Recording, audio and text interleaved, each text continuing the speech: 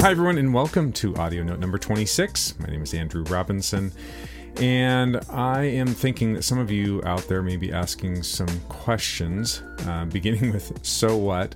Sort of like, thanks, Andrew, for this lesson on the anatomy of the self.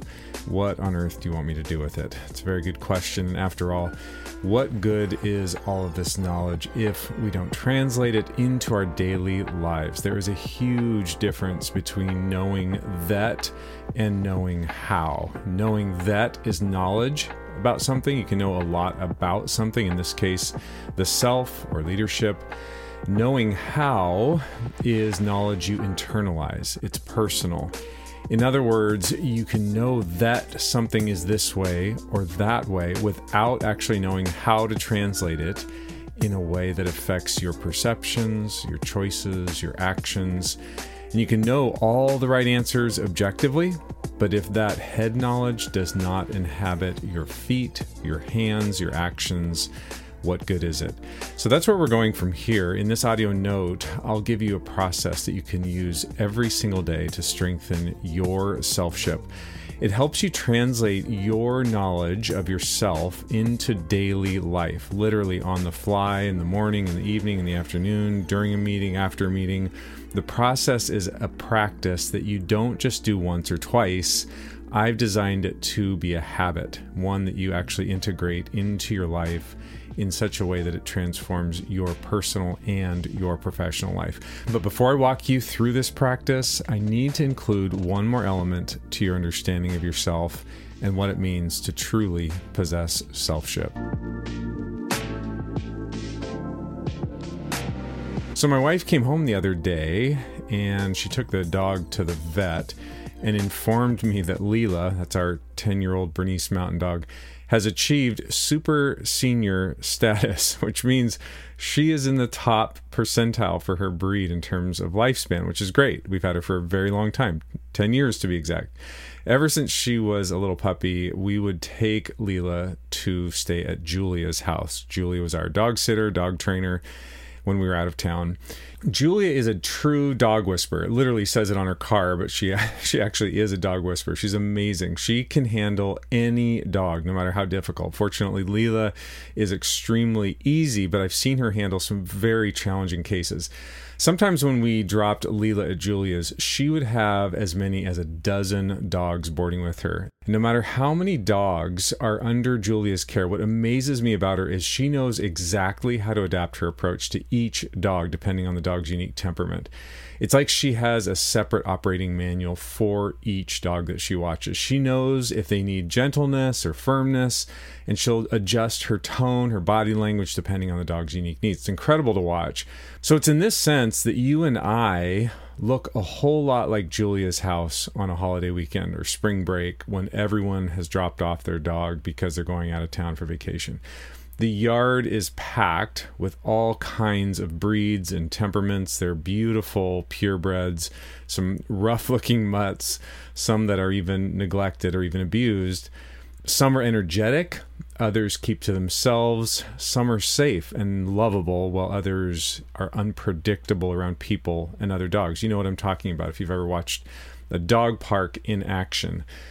What struck me about Julia is that not all the dogs she watched were super well behaved or overly submissive. They ran around, they played, they wrestled. Some just chilled out in the corner. But as a whole, what struck me is that these dogs seemed to feel free because they knew that Julia was there. She was in charge, attentive, engaged, that she was safe.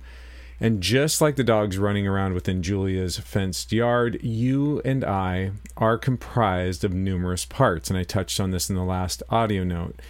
Each part has their own temperament, their own needs, and their own tendencies. Self-ship means working with ourselves the same way that Julia works with the dogs under her care. Like I said, Julia knows each dog, its personality, its tendencies, its needs. How well do you recognize yourselves? How well do you know them and what each one needs? In the last audio note, I said that the self is that part of us that brings calm, order, and security to ourselves. This is your adult self, as some may call it. Like Julia, your adult self knows how to work with all the other parts. This ability, though, doesn't happen overnight. It takes time, it takes commitment. But who's guiding that adult self? Who's the one directing your adult to bring calm to the activated self or selves? Who is the self that directs the adult self to walk across the room and bring calm and safety to that mobile that's spinning around? That is the self with a capital S. The self isn't any of the parts. It's not even the adult self that tends to yourselves the way Julia cares for her dogs. It's the you that tends to the rest of you. It's a really complex idea, but it's taken me 25 and a half audio notes to share this last statement. Actually, it's taken a lifetime.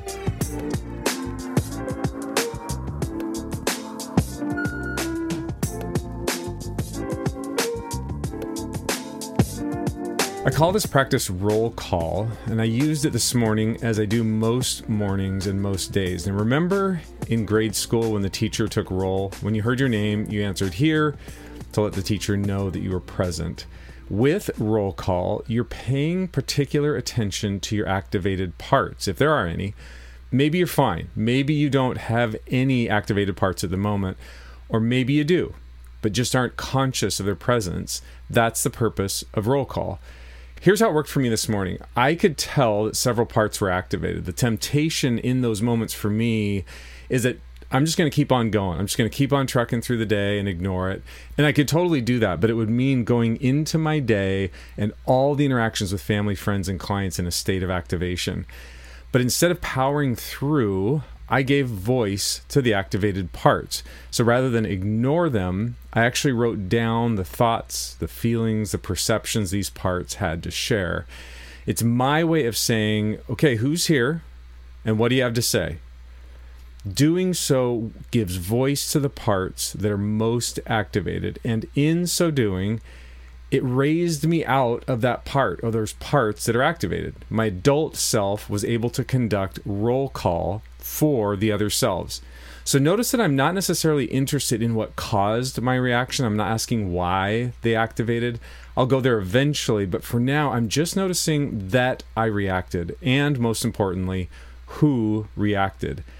So I had you play with this idea in some earlier audio notes. Now you have a much more developed understanding of the complex identity framework, as opposed to viewing yourselves as a single-selved organism.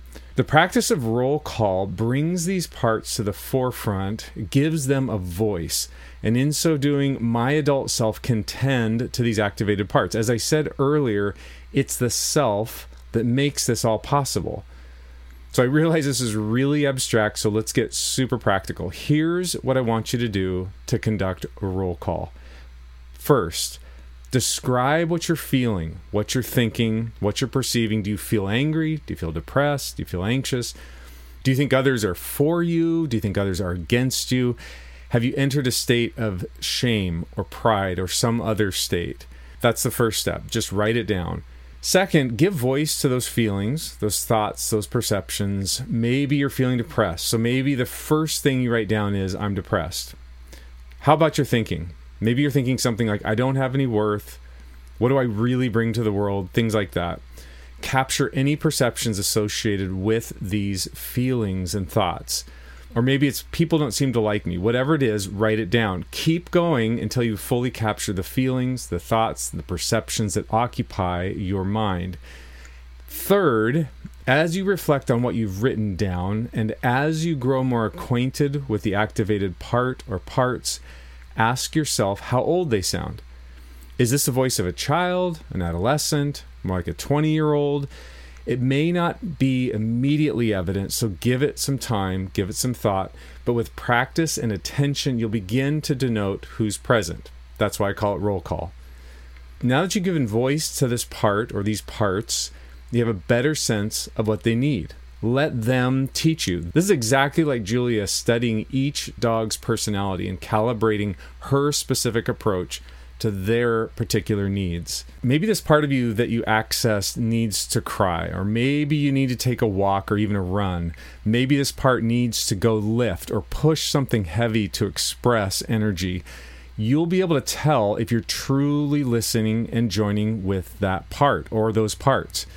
But notice what's happening during this process. With practice, with commitment, you'll notice you're able to inhabit your adult self. That's what enables you to do roll call. It's no longer you that's depressed. It's a part of you that's depressed or angry or anxious. When you're able to notice this part and gain some distance from this part, you are inhabiting your adult self. Otherwise, you wouldn't be able to recognize those parts. That way, you're able to care for this part instead of that part feeling alone and abandoned. So that's roll call. It's the single most important practice I can offer for developing self-ship. Literally. Like I said, I've been building to this the entire time. So give it a try. Follow these 3 steps. It may sound really odd. I'm sure it does for a lot of you. But if you've listened this far, you obviously don't think that this process is odd. You see value in it. But it will probably feel unfamiliar. Stick with it, and it will become a habit. As always, wherever you are, wherever you're listening from, I am so glad that you're here. Take care.